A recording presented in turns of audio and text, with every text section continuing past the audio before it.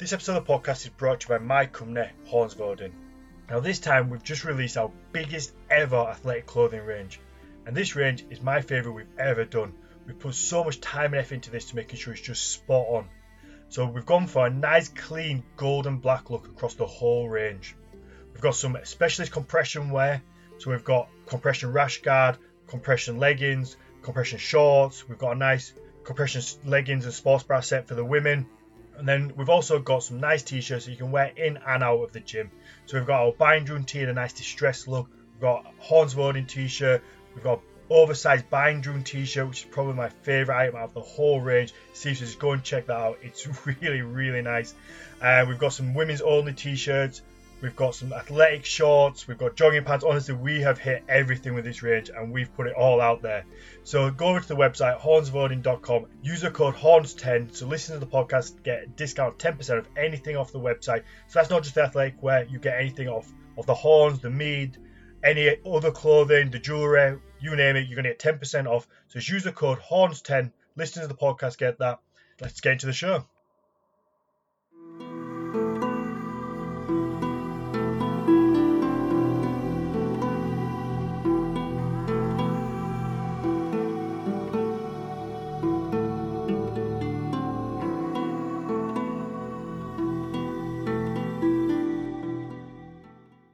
Welcome to the Nordic Mythology Podcast. I'm Daniel Farron, co-owner of the company Hornsvoden, and I'm joined, as always, by Dr. Matthias Nordvig. Hello, everyone. This time we're joined by Dr. Barbara Jane Davey, who is a scholar of religion and ethnography and has been working on gifting rituals among contemporary neo-pagans. So welcome to the show, Barbara. Thanks. It's a pleasure to be here. Yeah, thank you for joining us. For anybody listening, Barbara jumped in last minute, literally, I think, less than 12 hours ago. You agreed to come on as our guest, cancelled on us. So we really, really do appreciate it. And hopefully, the show will go perfect, but just letting people know we haven't had much time to prep, I guess. Yeah. That's how it goes sometimes. Yeah, not that we prep much anyway. We've been winging it for what? Nearly 90 episodes now. Yeah, there we go. And people seem to like it. I mean, we're already beyond 500,000 downloads in our lifetime. So we're getting there. Yeah, somebody's listening. Oh, it's just my mum downloading a lot. She's got a bot. Just a bot running, just downloading the episodes over and over, which I wouldn't put it past my mum, to be honest. Well, that's nice of her if it's just her. Hey, those numbers don't lie. Single-handedly causing the general Uddersfield area's electricity to spike, huh? Yeah, well, that's it. That's it, absolutely. Yeah, Barbara, how are you? How are things? You are in Canada, which I believe had some quite exciting news in the Viking world, I guess. Yeah, there was this confirmation that the Vikings were here in Canada at L'Anse Meadows 1,000 years ago. So that was something that people had been pretty sure was the case for a while, but now they were actually able to date that site. I don't know if others might want to say a little bit more about that than I actually know about it, because that's not my area of specialization. Is that a ball kicked into my field right there? Definitely, yes. It's definitely not in my field. Yeah, so what they have done is that they have used as far as I can see, a solar flare to calibrate. So a solar flare that happened in the past to calibrate their C14 dating of the site, and have been able to precisely, and I'm not a scientist, so I have no idea how this works. You'll have to look up the study if any of you who are interested in the details. But yes, they've been able to calibrate and figure out exactly when some pieces of wood from that site are from, and that is from the year 1021. So we have precise dating of the presence of some kind of Scandinavian Vikings there in Long Meadows at that particular year. So that's exciting. It is something, as you pointed out, Barbara, this is something that we sort of already knew in terms of, all the other data that we have available. Even the written material seems to place Vikings in the early thousands in Long Meadows, or in Canada, North America, or something somewhere around there. We of course don't have a precise location mentioned in the saga literature as such. So yeah, that is exciting. That is very interesting. And once again, as a literary scholar, I just want to point out that it kind of just tells us that the literature is right. Well, it seems exciting. I guess, like you're saying, it's been widely accepted again amongst people who are interested in this world. But I think to the outside world, everybody still gives it to Christopher Columbus. So yeah, that's the thing. Yeah, I think it hopefully. I mean, I don't know how far this news will spread. Whether it will just cycle amongst our people, or will it go to like the Muggles, everybody else? I'm sure that in Canada, people are generally aware of the Scandinavian presence, right? It's hard to say. Like, definitely in my social circles, people are very much aware of this, but I know a lot of heathens, and the heathens were excited about it. So I think CBC had something on it, which is not quite as dominant as it used to be in Canada. Yeah, that's kind of my thought, that we're all probably heavily involved with people who are into this kind of stuff. So it's hard to get that perspective of people who aren't, I guess. I have my close friends actually are not into this stuff at all. I'm the only one who kind of is. So I kind of get I wouldn't call it a reality check, but a different perspective when I hang out with them. And this stuff, they have no clue about this. To them, it's just what they learned in school, and it would be Christopher Columbus who discovered America, I guess. So hopefully we can tell everyone that it wasn't. Go spread the gospel, my friend. No, I can't go preaching. So, I mean, what do you think it means? Do you think it changes anything, it being confirmed, or is it just a nice thing to happen? I mean, it doesn't change much, I think. I mean, we're already there where the talking about Europeans discovering North America is a weird, questionable thing. Yeah, I was going to say, I'm much more interested in recent archaeological finds that confirm that people have been in North America for more than 10,000 years, more than 14,000 years. That date keeps getting pushed back further and further. I think I saw something just recently about it getting pushed back to 20,000 or 22,000 years.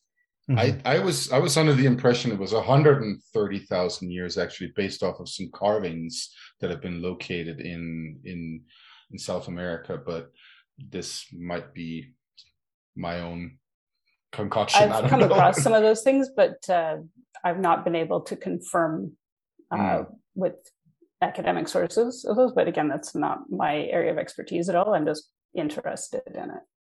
Yeah, no, I think it's very interesting, and I think that we're going to see that date of arrival of humans in North and South America in general being pushed back farther and farther, I'm sure, as archaeologists discover more evidence of that, and I'm not surprised at all. I mean, it's a curious idea that human presence would be so quote unquote young, pretty much half of the world. For some people, it supports a narrative of the idea that the indigenous people here don't really have a right to the place because they killed off all the megafauna, just like people did in Europe, basically, which is questionable, to say the least. Yeah, that's one of the things that we should consider. That I don't think that that's very obvious to Europeans in general, but a lot of there's a lot of politics involved in the whole idea of like who came when and where and how and all that stuff. Like even the battle between Vikings and Columbus has a white supremacist background from the early 19th century, where you see a lot of self-described white Northern European or whatever they are, Americans being like, oh, we can't have some guy from the Mediterranean discovering America, so therefore let's push the Viking narrative and Eric and all that funky stuff. And that's of course a problematic issue in and of itself. But what we can say in terms of all of this is that there is some it is interesting to see that there is support for interactions between Northern Europeans and North Americans in that time period in the first what is it, the 11th century, that's what we call it. So yeah, I find that very fascinating. Do you think that it now being confirmed that it will help funding be granted for people to research maybe how far the quote unquote Vikings went in North America? I think there's going to get. I mean, it's always been of interest, I think, or at least since the 70s, it's been of interest, sort of publicly in Canada, and I think there's always going to be some research funding being allocated to figuring out if these people went other places and how they did it and who they talked to and interacted with and all that stuff. And we should expect to find some other locations of interactions. But keep in mind too that this is a huge area, mm-hmm. and it's very difficult to say much about which direction they went after they created that landing spot in Lonzo Meadows. Mm-hmm. Yeah, when I was in Iceland, there's the little museum next to the airport. I can't remember the name of it. Is it Viking World? I'm sure there was a video suggesting that it was possible to maybe have gone to South America. Now, I think they will have gone all the way to South America? This is the reason I avoid those museums. But I wanted to actually ask whether you think that would even be wildly possible for. I mean, it's not impossible. It's not impossible, but is it likely that they did it? Isn't it far more likely that people would have sailed across the Pacific than the Atlantic early on? I don't think it's far more likely. I think it's just as likely, right? I mean,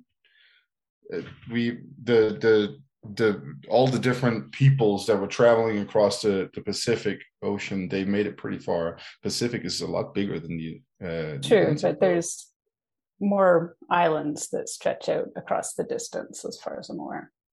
So, if I remember correctly, there is some evidence of genetic interactions between people in the Peru-Ecuador area. And some of those peoples in the islands, maybe the Easter Islanders, if I'm not mistaken. I might be mistaken on this one, but if that's the case, then of course we have peoples who have been traveling across, and I mean, I'm not surprised at that at all. I mean, these people are master navigators and great boat builders, so of course they would be able to do that. So yeah. Just because we Europeans sort of like came late to that thing, and it doesn't mean that other people weren't capable of doing it before.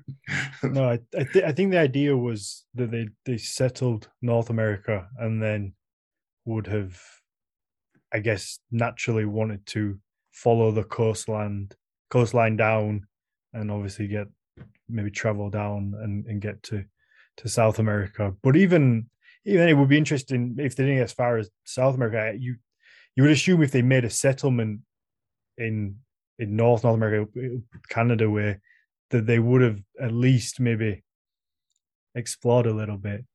Well, what is it? There is like a particular type of nut that was found in the Lanzo Meadows site that grow farther south. It doesn't get as far up north as where Lanzo Meadows is, as far as I remember. So that means that they probably went down there. That's also that has been used to sort of suggestively indicate that the idea that they found grapes was right, because those nuts, I can't remember what they're called. They grow at the same latitude as grapes, but again, it's kind of speculative because it could also be traded, you know. Yeah, there's lots of things that appear further north than they grew because of trade. Yeah, I think I remember that might be part of the documentary as well. Now you said that, because is North USA known for vines? Maybe Not really. no, I'm probably remembering it wrong. There's definitely grapes that grow around the Great Lakes region. Mm-hmm. Like there's lots of wineries now that are established around Niagara, Beamsville. That's where my family is from a generation back.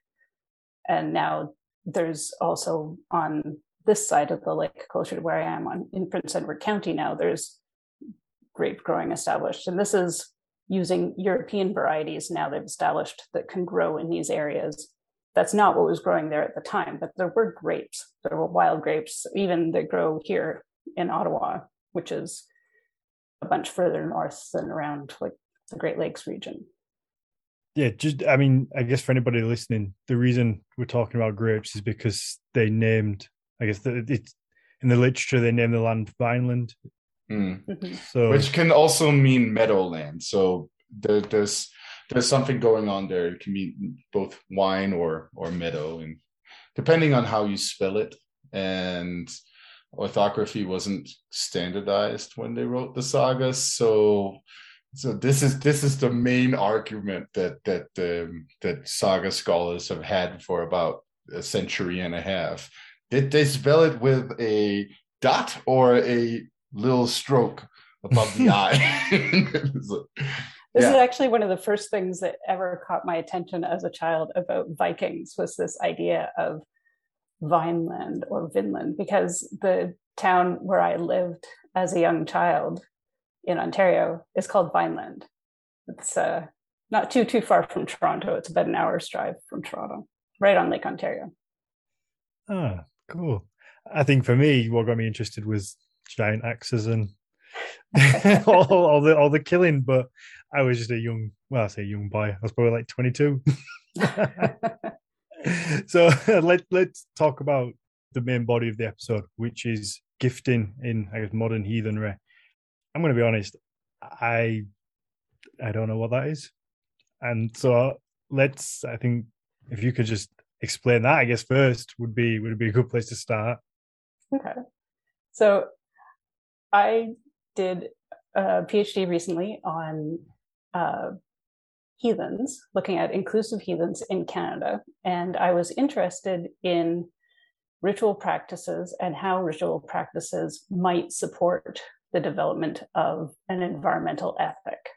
So how do ritual practices actually get people to act in a particular pro-environmental way?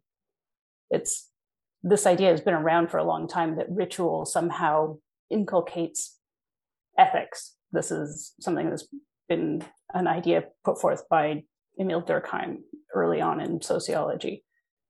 But there's not been a really good understanding of how does that happen. So I wanted to do an ethnographic study, actually participate in rituals and see, well, what happens? What is going on there? And some of the rituals that I participated in when I started this research were things like the sumbel ritual, the ritual of sharing drinks together, making toasts, and also sometimes giving gifts. In the particular community that I was studying in Ontario, people hold this annual festival called Hail and Horn Gathering.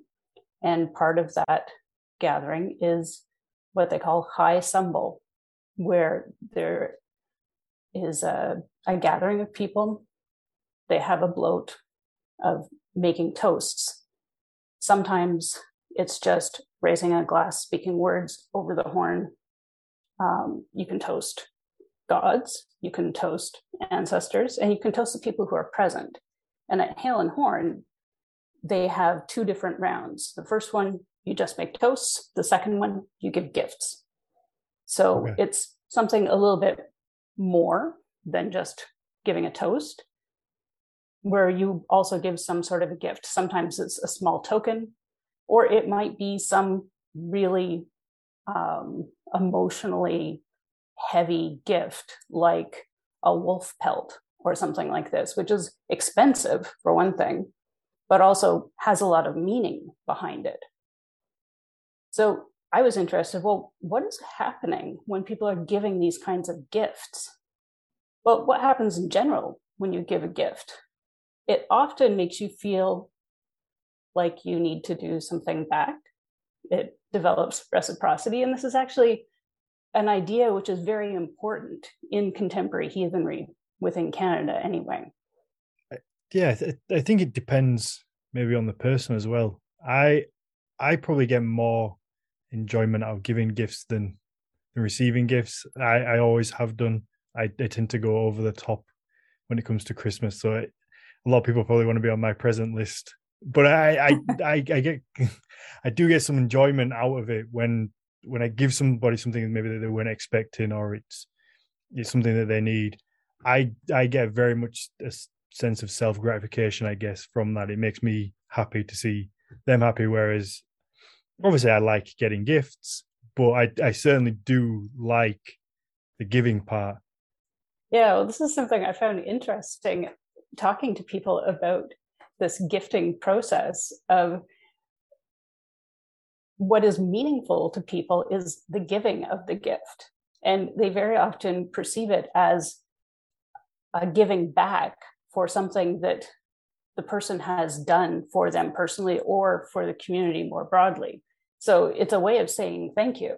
It's given for something that they have already received. So it's not a gift that's usually given with an expectation that you're going to get something back from the person. It's usually more of an indirect kind of thing. And I think this is actually what creates a strong community overall. I would say that's quite interesting, because I think certainly if you take like Christmas, for example, that always seems to be, especially maybe, I guess, amongst friends, but certainly amongst couples, that it has to be almost equal. Like we'll spend the same amount, and what I give you has to be of equal value of what I get back. It seems to be very much kind of that idea of giving and receiving equally. Yeah, and I think this is something that it's an idea that comes from a transactional economy where we are accustomed to, you pay money for something and it's supposed to be equal to what you pay for, the thing that you're buying. And it's a relationship which is set up to be cut off at the end of the exchange. It doesn't allow any ongoing social ties. Whereas if you look at gifting economies, the way that you maintain relations between people and between groups is you have these overlapping cycles of giving gifts where there's a gift given and there's a social obligation attached to it. And it's not reciprocated immediately, sometimes not directly, but the relationship is not over when you give the gift. Maybe that's what I'm doing when I give people good gifts. I'm just in the back of my mind thinking, in a few years when I need something, I'm going to remind you of this. Yeah, I'm sure that must be part of it, especially back. I know we're talking more contemporary, but in the Viking Age, I'm assuming gifting will have been just as important, well, more important to getting the sway of people and getting people on your side. And if you want to put an army together, I guess some gifts are given. So, I think, yeah, it's definitely an important thing for kind of making social ties. If we want to, if we want to sort of like get historically critical about contemporary pagans and what they do and such things, I think one of the things that seems most in line with historical pre-Christian culture in Northern Europe is this giving process. We can identify a pattern of gift giving to establish alliances, for instance, between elite individuals and families, all the way back to the height of what in Northern Europe is known as the Germanic Iron Age, so post-Roman influence, and so that's really interesting to see that the proliferation of certain artifacts with certain type of art on it basically reflects sort of a Northern European gift-giving process back and forth to establish alliances. Now, the interesting thing is also that it looks like the thing that disrupts this is actually Christianity. So, so all of a sudden, the elite in Scandinavia is cut off from the elite that they were otherwise connected to in Central and Western Europe. So I think it's really fascinating as a phenomenon, and I know this in terms of my own relationship to heathen groups and out there. I know this phenomenon as one of the older phenomenons too. Gift giving is something that I recognize all the way back to the 90s at least. So I wonder how it even started. Do you have any sort of like historical information for us on where this phenomenon comes from and why it is so significant? I don't have data that will actually support anything. I just have so-and-so says so-and-so, like, that would at least put it back to the 80s in people reading sources like Paul Bochat's The Well and the Tree, where he talks about Sumbul and this has been used as a model for how Sumbul should be conducted, and supplemented with later sources now, like Stephen Pollington's book, The Mead Hall, things like this.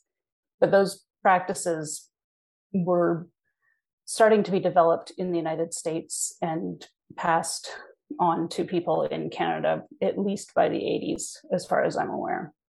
And then there's other sources that are earlier than that talk about the importance of ceremonial drinking and passing the mead cup, like Michael Enright's The Lady with the Mead Cup and things like this, that have traced that kind of practice of shared drinks. And people will point to also the Heimskringla, where people have talked more about the bloat practices associated with that, of the requirement to give an offering, and how the king of Norway had to eat a piece of horse liver to maintain his relationship with the people that he was trying to govern. But in that same text, it also talks about how passing the toasts across the fire was also part of that required ritual, essentially, of sharing food and drink together and passing the horn. Yeah, I think, Matej, you'll know better than me what do we know, like, accurately when it comes to the Viking Age, when it comes to rituals like this? Were they popular, or is it much more of a modern phenomenon? The drinking ritual is a historical phenomenon, seems to be very old. Very old. One of the things that you can see in what do you call that? Roman Iron Age is the term that I have decided to use for it. So the time period where the Roman Empire starts influencing Scandinavia materially and also culturally in different ways. We see one of the first things that they seem to be really thrilled about in southern Scandinavia, and especially in the Danish area, is where we have found most evidence of interaction with the Roman area. Is of course drinking vessels, and they seem to. I have a personal theory. We talked a little bit with Terry Gunnell about it, and that's where Terry was like, "Orgies? What are you talking about?" I have my personal theory is that it looks like these rulers in certain locations, like Tryggevelde in southern Denmark or southeastern Denmark, they picked up on the Dionysian rituals and were totally down with this ritual sharing of the bowl full of some kind of intoxicating drink. I'm sure they started importing wine at that time, and I am also personally quite convinced that this is a ritual that persists, because there are so many sources that in one way or another hints at drinking rituals, and they don't go away with Christianity either. They just take on more of a secular. Yeah, they get transformed, right? Like we still do wedding toasts. Exactly, yeah. So it's sort of like a phenomenon that just seems to persist. And if it didn't exist before Roman influence on Northern Europe, then it definitely comes in those first centuries AD, if you ask me. I'm also kind of convinced that they probably existed before then, but they take on new forms again with the Roman influence. Yeah, I think you can trace it further back in Europe also, just with early gathering sites. Mm-hmm. Like people have looked at beer brewing specifically. Yeah, and also, I mean, mead as a type of alcohol is presumably one of the oldest types of alcohol that we know of. It's pretty easy to make also, so that's something that we know as it existed in Europe and Northern Europe for a very, very long time. Yeah, I mean, you can see why drinking toasts or rituals would be a thing. I mean, anybody I think most people have probably been maybe on a night out or had drinks with people that they don't know. Maybe it's a friend gathering and there's somebody new in the group, and you do feel a lot closer when you've been on a night out drinking, and it kind of everybody gets on a little bit more, loosens inhibitions, everybody talks a little bit more, I guess. And you do feel closer by the end of it, even if it's just after one night. You certainly feel more like friends, I guess. Is that fair to say? Yeah, I've definitely had that kind of experience before, but I do feel like I should insert a statement here about drink responsibly. And heathen drinking is not just about socially getting drunk. When people make toasts in Sambal, they share deeply emotive things. Like at Hale and Horn, a lot of people cry during this process, men and women. And it's not because they're getting drunk and maudlin or whatever, it's because they are expressing deeply important things about each other in a public setting. And it's important that it's witnessed, because the perception is that these words that are spoken over the horn are deposited into the well of weird. So this is why if you make an oath in that context, you are expected to do what you say, because you've said that into weird. It's got to happen. And the people who are present need to help you make that happen. So actually at Hale and Horn, it's strongly discouraged that you make oaths, because we don't want to bind everybody there. This is a wider setting than just a personal gathering of a kindred or whatever. Like it's not just a small group of people. It can be up to 100 people doing this in that particular context, because this is a fairly large heathen festival. It draws people from across Ontario and Quebec, as well as from further afield in Canada. We often have people coming from BC or Calgary or whatever. There'll always be a few people from elsewhere. There are a few people from the United States who regularly come up also. I mean, even in that setting, I think maybe even more so, you can see why you would break down boundaries.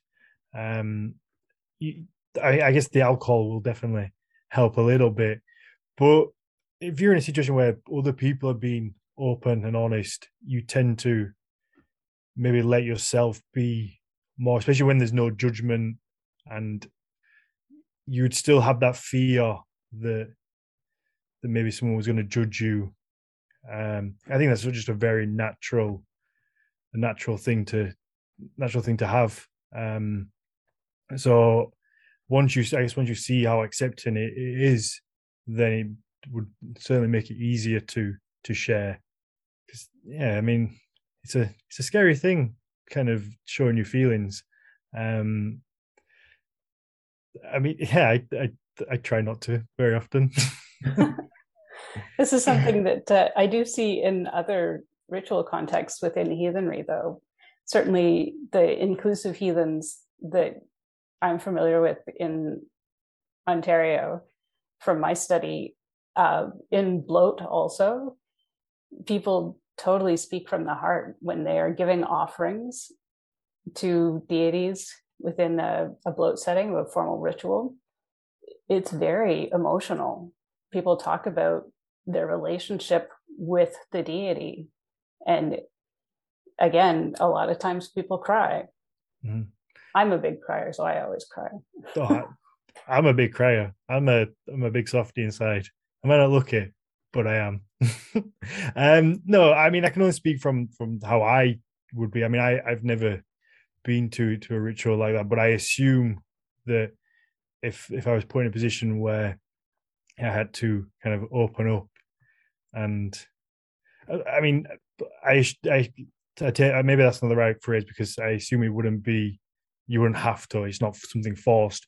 But certainly, if I was there, I would want to partake. I would want to take part in it. But I also would be very self-conscious, I guess, which I guess the alcohol would help. But I would be self-conscious of kind of saying whatever I wanted to say, and I think that would just be, maybe most people might feel like that until they're there and they're a little bit more comfortable. I don't know. I just feel it would. Yeah, and some people aren't comfortable talking in a group, but it is very much encouraged in the rituals that I've participated in.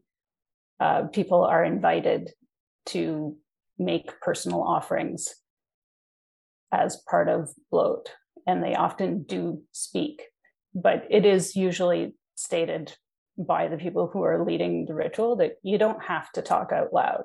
You can just silently do whatever. So some people choose to do that, but even people who otherwise don't tend to speak up in groups often do share words at that time. And it makes it, I think, even more special. Yeah, absolutely. Imagine that it is a very, I'm trying to think of the right word for it. Just, I guess, like almost a magical moment when everybody feels connected, everybody's listening to each other, which is also very important. And then just being able to have your own time, I guess, to speak and say what you want to say. And that doesn't happen very often in life, I don't think. I don't think we get much time to where people truly listen. Obviously, we do the podcast, and once a week we get to sit down and actually speak to people and listen. And there's no distractions. I don't have my phone. Matthias doesn't have the guest. So we're stuck in a conversation for an hour and a half. But in normal life, I don't think that happens anymore. Or certainly not in my life, because I'm just rushing around doing whatever I have to do. And I guess it's probably the same for Matthias. You're right. It's that doesn't happen that often. You just sit down and you talk with people and share thoughts and ideas and all those things. Mm-hmm. That I hadn't really realized that, but yeah, it is something that's like slowly just like evaporized from my life, so to speak. I think it's a skill as well. I think you have to make time for it. Mm-hmm. Well, yeah, but you also have to have somebody to talk to. Yeah. Right. I mean, if you haven't cultivated or haven't had time to cultivate relationships to people in that way, and then it doesn't happen. And I don't know if I'm gonna offend Americans here, but guys, it's not like you can sit down and have a very focused conversation with a lot of people in this country. Let's just say it that way. I think no, I think even people who are in relationships, there's one thing having conversation when you're maybe in the car driving a 10-minute journey, or talking about what you're going to have for tea, or something very menial like that.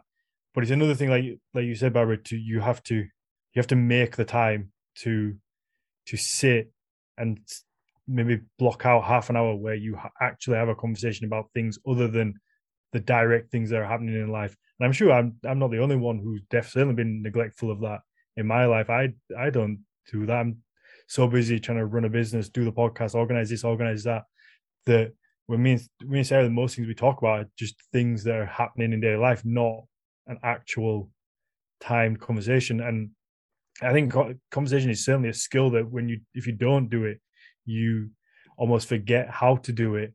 Doing the podcast for so many shows, I'm sure people who listen to this will see such a difference when me and Matthias started to us now, and how we're able to, just have easy conversations with people. And because it's not an easy thing without it sometimes feeling awkward or coming across awkward, because when you don't do it all the time, you kind of forget how to. Mm-hmm. Yeah.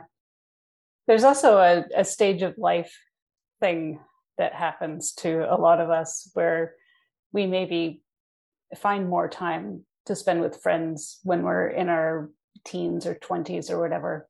And then as you get more adult responsibilities, whether it's just through jobs or through having children or whatever, I know that it was definitely an experience for me that after I had a child, I just did not have the same time to devote to maintaining friendships. But now my child is older, and I have more time to do some of those things. Yeah, small children will definitely destroy your social life. Well, it changes it. Yeah, that's another way to put it, I guess. It's the same with buying a new house. I feel like I constantly have something to do. Yeah. Or getting a car. It's like, okay, so now I need to go get maintenance. Now I need to go get new tires. There's this and there's that, and there's like always something. So all those things compounding, and then you don't have time for anything at all. And there you go. Do you think that no matter what, you'll always find something to take your time, whether it was a new house, a new car, children, a puppy, there'll always be something if you let there be something.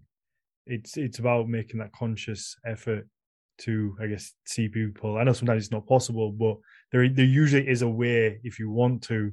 But it's easy to kind of go, okay, I want to do this, or this is a little bit more important or interesting right now, rather than just like, okay, because I guess sitting down and having a conversation with someone for an hour doesn't always seem like the most productive thing you can do with your time in the moment. You can always be, I'm sure there's always something where you can be like, I can do this, or in this hour I could be doing this instead. Whereas in the end, I think that it's very rewarding. I know when we do the podcast every week, by the time we're done, I certainly feel very rewarded from it. I've learned something. I feel like I've practiced some skills that I don't do every day. I think everyone just needs to take a little bit more time to speak to each other. I mean, it goes back to the idea that everything is transactional, right? Late stage capitalism is based on the idea that everything needs to be a transaction.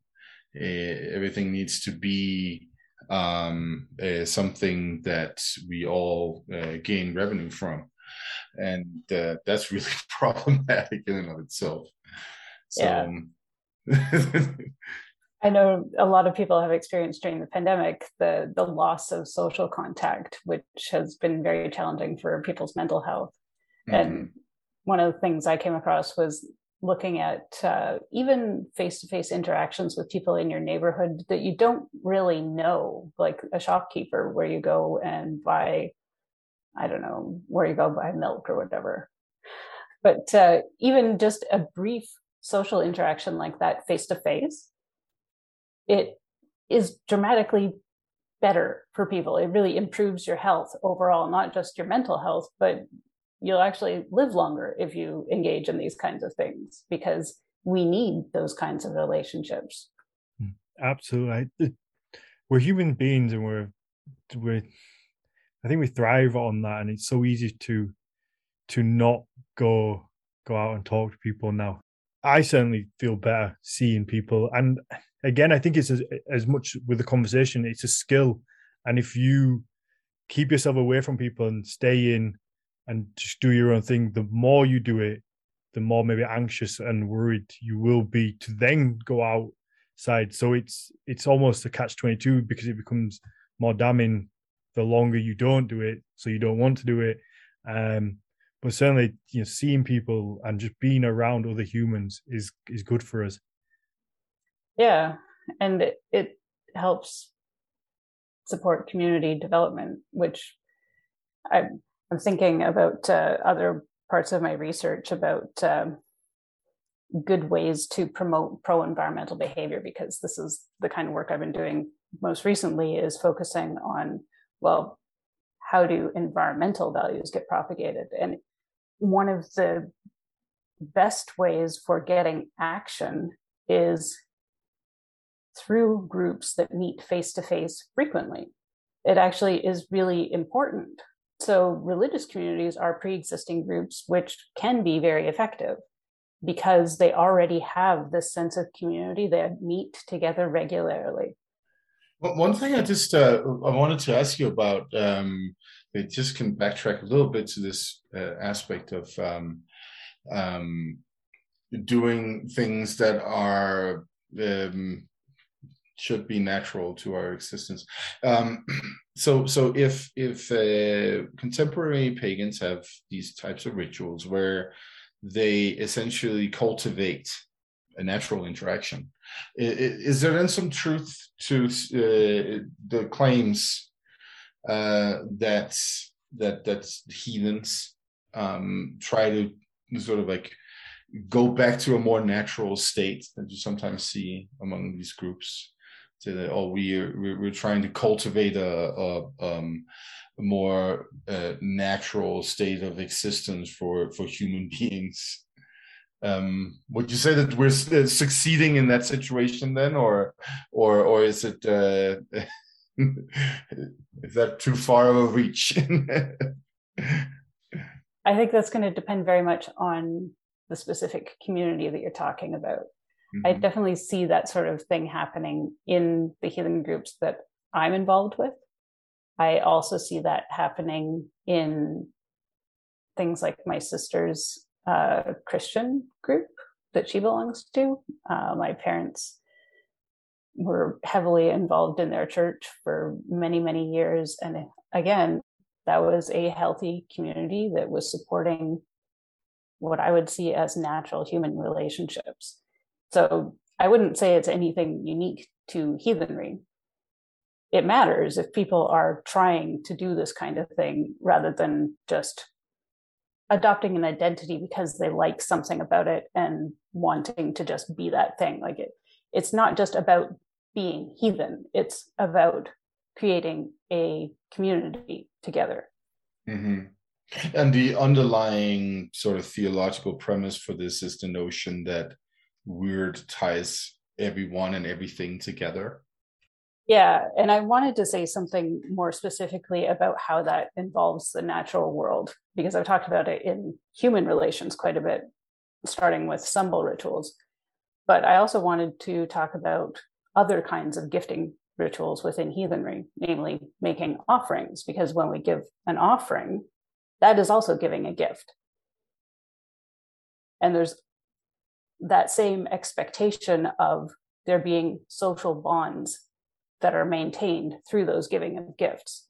So sometimes people will talk about this in a very direct transactional kind of way. Like they'll talk about, I give so that you can give. And they will interpret that as a direct reciprocity of, I'm giving this offering to the gods so that the gods will give me something. But some heathens interpret that somewhat differently. They'll say, I'm giving something to this deity so that they are able to give. And it doesn't necessarily mean that they are going to give something back to them. It might mean that they will give something to somebody else who needs it. Like if I give an offering to the goddess Air, who in this heathen tradition is interpreted as a goddess of healing, I don't particularly need that for myself. But if I give an offering to Air, then I might hope that something is available to somebody else from Air because I gave this gift.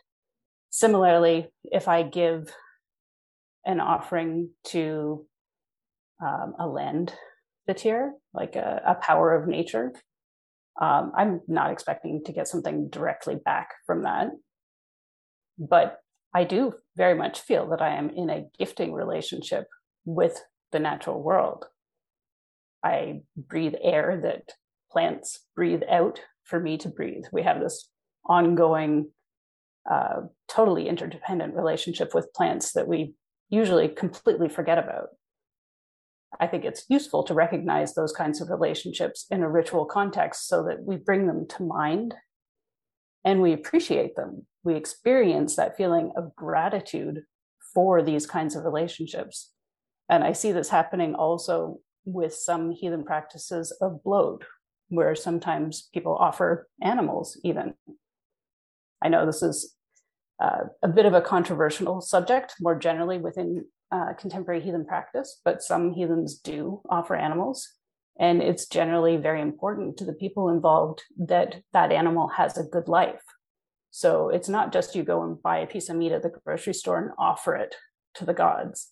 No, you raise an animal or you acquire one that has been raised ethically for that purpose. And then you offer that animal and you share its flesh together in community. I think going back to, as you mentioned earlier, about outsiders, if they saw a bunch of heathens or what they would see as kind of like, they'd probably link it to some sort of devil worshipping as well, but if they saw a bunch of heathens in the woods sacrificing an animal, there would be outcry. It would be cruelty. Like I have no doubt that it would be linked to devil worshipping in some way, but it would be seen very, very negatively. To especially, like I say, certainly to outsiders, to people who aren't into this kind of thing, there would be no way that you could kind of explain it as being a good thing. Even when you go down to it and look at it, the animal probably had a better life. It was probably killed in a more humane way. Its flesh was probably appreciated more, and everything was probably used. But to the outside world, I can't imagine it would be ever looked upon favorably. Mm-hmm. Yeah, no, I agree with that, and we've talked about this on the podcast before with Arctic hunting and slaughtering practices, and for instance, what we sometimes see are people who react very strongly to the Faroese porpoise hunt, which gets really bloody in the water. I remember Heidi Jonsson from Tuyr, who said that the argument for continuing this practice is that these animals, they live free range in the ocean, and then some of them, and there are thousands of them, some of them get slaughtered in this hunt. It looks cruel or gruesome or something like that, but it's nothing compared to raising a cow or a pig in one of those huge pens where they can exchange a bunch of antibiotic resistant bacteria and then live a really sorry life and get slaughtered in a really unpleasant way, and then contribute to just generally making everybody ill in the end, right? Yeah, absolutely. Factory farming is something that I could have a big rant about. Yes, right. Very long one. I know. Before I started Horns, I was big into comics, and I wrote a couple, and one was on factory farming. So I did a bunch of research on it, and I don't think there's a worse crime committed by humans than factory farming. It is abhorrent what they do. There's more animals in factory farming killed every year than there are people on the planet. The sheer numbers of animals in factory farms is outstanding.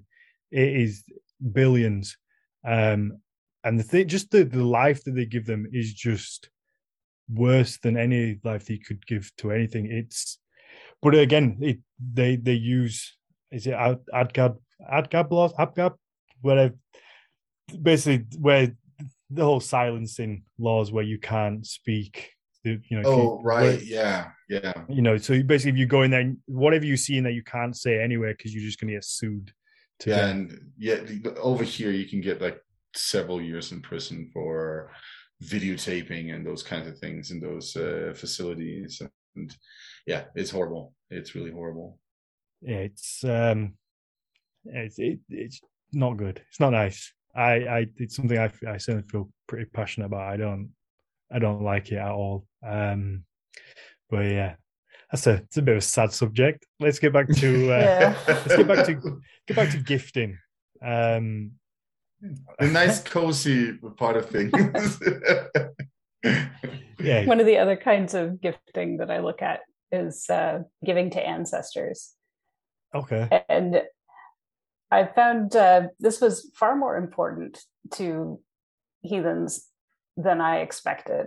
Because I was coming into an environmental studies program, I was expecting, partly from my background in studying religion and ecology too, people often talk about, well, if divinity is immanent or found within nature, then that should help people protect it, right? So I was expecting I was going to be focusing on things like what people would call genius loci or spirits of nature, or in heathens, they would often talk about them as landvatir, or spirits of the land. But the offerings given to ancestors actually support an environmental ethic, I find. Partly because if you are giving offerings to your ancestors, it helps expand your moral community. First of all, it expands your sense of imagined community, goes further back in time because you're imagining who your ancestors were further back. It also gives you a sense of obligation to future generations, often because the easiest way for you to give back to your ancestors is to, in fact, pass on things to your descendants. Mm-hmm. There's this practice within Northern European history that heathens try to emulate of, you go out and you give offerings on the ancestors' mound, or where the ancestors are buried. And over time, people would forget the names of the people who were buried further back. So you just have this collective sense of ancestors. And in North America, people tend to refer to them as Alfar, or as Desir, if it's female relatives in particular. So if people are giving offerings to these entities, what happened over time was eventually they get transformed into elves or to gnomes. Like, people's perception of who is receiving those offerings over time changes. So there's a continuity between giving offerings to ancestors and just giving offerings to what might be perceived as nature spirits or powers of the land, regenerative powers of the land, things like this. This is a really interesting interpretation or understanding of the meaningfulness of ancestor spirits, because I have encountered, especially in Europe, a lot of mixed with anti-North American sentiments. I think also the rejection of ancestor veneration in any form. And I also see it among some, I guess you could call them groups that are pretty far left here in the US, because this is associated with the far right. The idea that, oh, you venerate your ancestors because you're basically some kind of racist or something like that, right? Yeah, I've written about that also, and I hope I have an article coming out on that soon. It's under review right now. Mm-hmm. But within these inclusive heathens that I've studied and that I am part of these groups, I am myself heathen, there's a recognition that, a focus on ancestry, that can be really problematic. It can be quite exclusionary if people are talking about my white ancestors and they frame things in that way. Mm-hmm. The groups that I'm part of course, are not exclusive in that way. For one thing, they welcome people of whatever background to participate in their meetings, but they also don't just refer to ancestors as people who are biologically related to them. There are also ancestors of affinity. That's a term that comes from Daniel Foor's work on ancestral medicine, where these are cultural ancestors that are also celebrated. So within the kindred that I belong to, the ancestors that are venerated are not just people's relatives that they can name, but also people like Sylvia Rivera, Marsha P. Johnson, who are specifically trans women who were important in the early gay rights movement in the United States. So those are not people that we are genetically related to, but are people that we want to celebrate and that we do make offerings to. Mm-hmm. So in other kindreds locally here too, there are people who are venerated as ancestors who are not genetic relations. And then there's also ancestors of place that are recognized. So in North America in particular, very often the people who are participating in these heathen things have European ancestry, are settlers, but they want to recognize the indigenous people whose land they live on. So for instance, here in Ottawa, I would give a land recognition or a land acknowledgement if I were to start doing a ritual here, where I would say, I am on unceded territory of Anishinaabe people, Algonquin people, and make an offering. So ancestry in this context is not about any kind of pride in ancestry or pride in some constructed identity of whiteness. That's not what it's about. It's much more inclusive than that. No, I think we have to be careful not vilifying people being able to be pride. I don't like the word pride, but talking to their ancestors just because they happen to be white, I guess.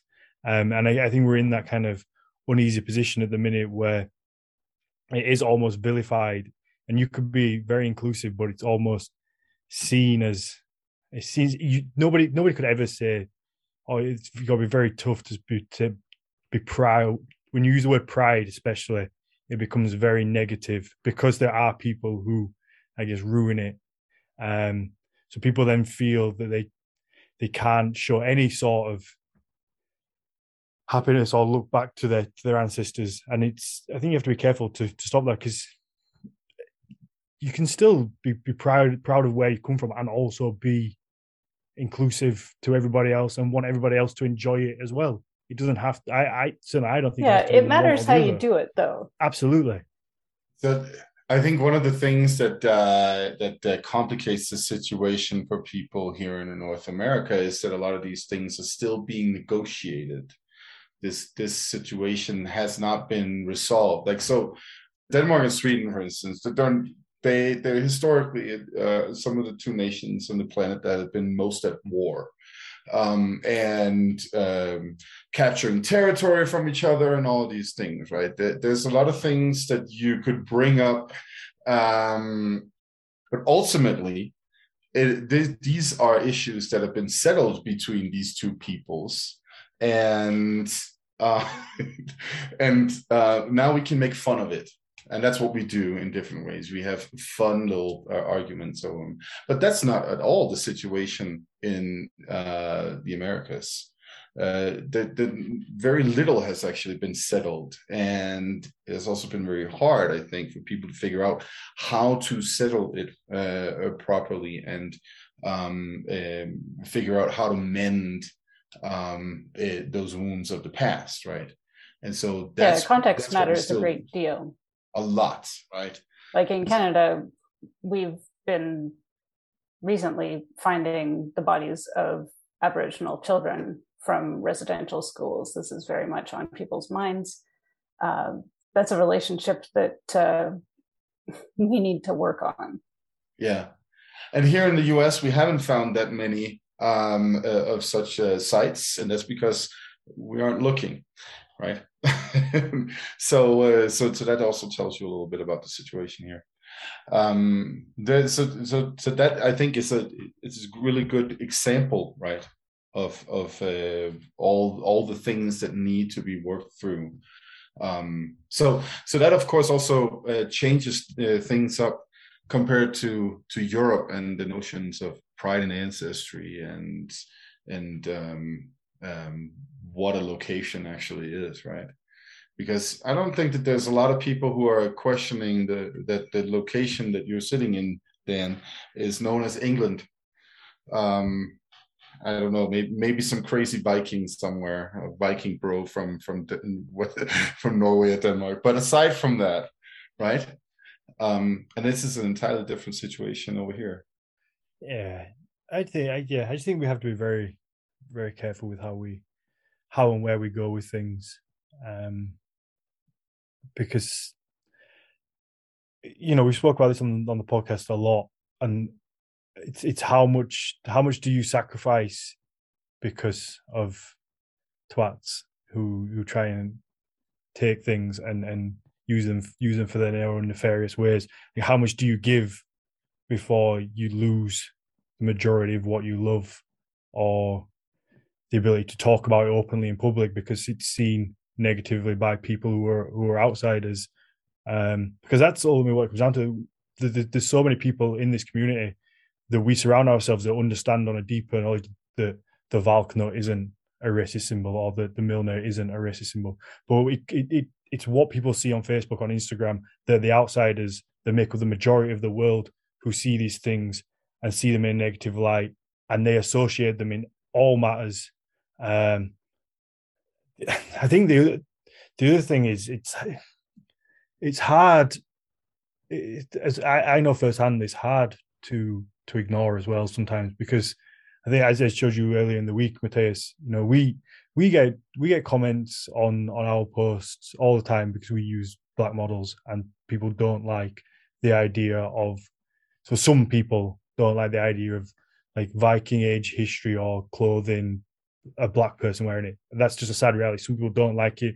We get comments from calling people monkeys to just to something as putting a banana, or full out just using the N-word. Like, that's just what people do. And our stance is that we just delete it, block, delete, report, and that's it. But it gets to a point where I get fucking frustrated with it and sick of just deleting it, because if nothing happens. Facebook don't do anything. Instagram do not care. I've reported things about other people report it, and then it comes back with a little thing. It doesn't go against our guidelines because nobody really looks at it. It's just a computer that looks at it. And unless maybe they're using a trigger word that picks up, if it's said just like in context of a sentence, it's not going to flag up. So it's just allowed, and nothing happens from it. So I had a gentleman who was telling me why don't we use white models, even though we use all models of different colors. And he was, why have you got a black man wearing like this Nordic design?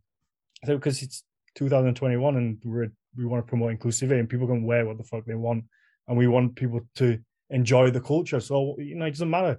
And he started talking about mixed breeds and all this bullshit. And I got to the point where I was like, you know what, fuck you, and just posted it on our Instagram to all I've always seen is let people see what this person is.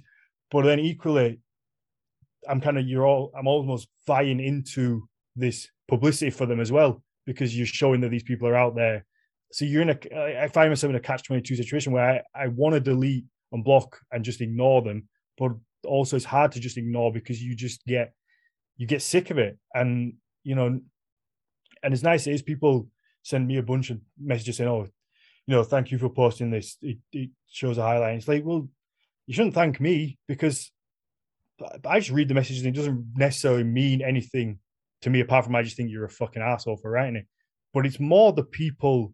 I feel sorry for the people who read it, who are mixed race or who are black, who are interested in this culture, read that and then have to read that and see what people think. They're the people who I feel really bad for, because I just read it and delete it because you're just a dick. But there are people who read it who genuinely, you're speaking to them and you're talking about them and their heritage, and it's what do you do about it? Because you can either ignore it or you shame it, but neither seems to work, and both kind of, I guess, have the positive and negative to how you deal with them. But I certainly haven't let it stop bothering me either, because it really does fuck me off when I get idiots like that. Just I don't know what the answer is, but equally that's why I'm so outspoken about not losing the culture or the things we love to these people, because they don't deserve this. They don't deserve to have the symbols or any part of this, because it's not for them. And there's much better people, and there's a lot more people who don't think like that, but they just don't get listened to, I guess, or they're not the loudest voice. So these people take the headlines, and it's sad, and that's why I guess I'm so against kind of giving any ground at all to them. I agree. Fuck them. Fuck those assholes. Yeah, absolutely. Let's wrap it up on that somber note. No, that one's been bothering me all week. Oh well, that's my rant. I love that rant. That's a great rant. I've been waiting all week for that. No, listen, that's enough. Let's wrap up. Barbara, thank you very much for joining us. Thank you for especially for coming in last minute. It's been a wonderful chat. I've really enjoyed it. Where can people find you, follow you, I guess, find your work? Well, as of now, I have only academic papers, but I am in the process of converting my recent dissertation into a book. So eventually people will be able to look for the book. So I don't know quite yet who is going to publish that work. I'm in conversation with a publisher right now about that. Oh, good luck with that. What is the dissertation on? It's called Weird Ecology. The dissertation itself is available from the University of Waterloo on, I think it's called UW Space. So if people really want to read a dissertation, they can find it there. Otherwise, a somewhat more accessible version will be available eventually. I would expect it'll maybe be called something like Heathen Ecology, but that's not going to be entirely under my control, as I'm familiar with from previous publishing experiences that sometimes the publisher likes to choose a title. Norse mythology for children. Matthias, remember that one? Yeah, or the other old Norse something book that I published recently. No, let us know when it's ready to come out, I guess, and you can pop back on the show and we'll talk about it. And sounds good. Have some lovely more rants, I guess. Some more lovely rants. Yeah, thank you so much for joining us. Thank you. Matthias, where can people find you? You can find me on Instagram still for a little while. I don't know if I'm getting too sick of that platform too. But then you won't be able to find me anywhere. Dun, dun, dun. Here you can. Find me here. Oh, yeah. Weekly rants to the podcast, absolutely. That's it. That's what we save our monthly episode for. Yes. All right. If you want to follow me, Personally, it's Daniel_Farrand1 on Instagram. Business, obviously, it's Horns of Odin. For the podcast, Not Nordic Mythology Podcast, if you enjoy the show, please leave us a 5-star rating and a positive review. Helps us bump up. I think we're on 4.8 out of 5 now from 260 something reviews. I always check them every day, so write nice things. And then if you really want to help the show, then Patreon's the best way. You can pop on there. We've got a bunch of different tiers. You get no matter what tier you support, you get a bonus episode every week. It's either the Vikings watch along, where me and Mateus sit down and watch an episode of Vikings and let people know our thoughts, which is we're going to do right after this. Or the other one is the story time episode, where Jonas Lorentzen now comes on and narrates a saga, and me and Mateus get to sit back and have a good laugh. And they are good. They are funny. They're honestly worth the subscription to Patreon for anybody's money. They are hilarious. Jonas, come listen to the Cockney version of Sigurd the Dragon Slayer. Yeah, I cannot thank you, Jonas, enough for doing those. He goes all out. He's got a character and an accent for every single person in the saga. It really is a good time. So just hop on and check them out. You've got the first 2 episodes are also on the Patreon. You can listen to them, watch them. And if you don't like it, you can always cancel your Patreon, I guess. But I promise you will enjoy it. Wonderful. Thank you very much. Thank you, Barbara.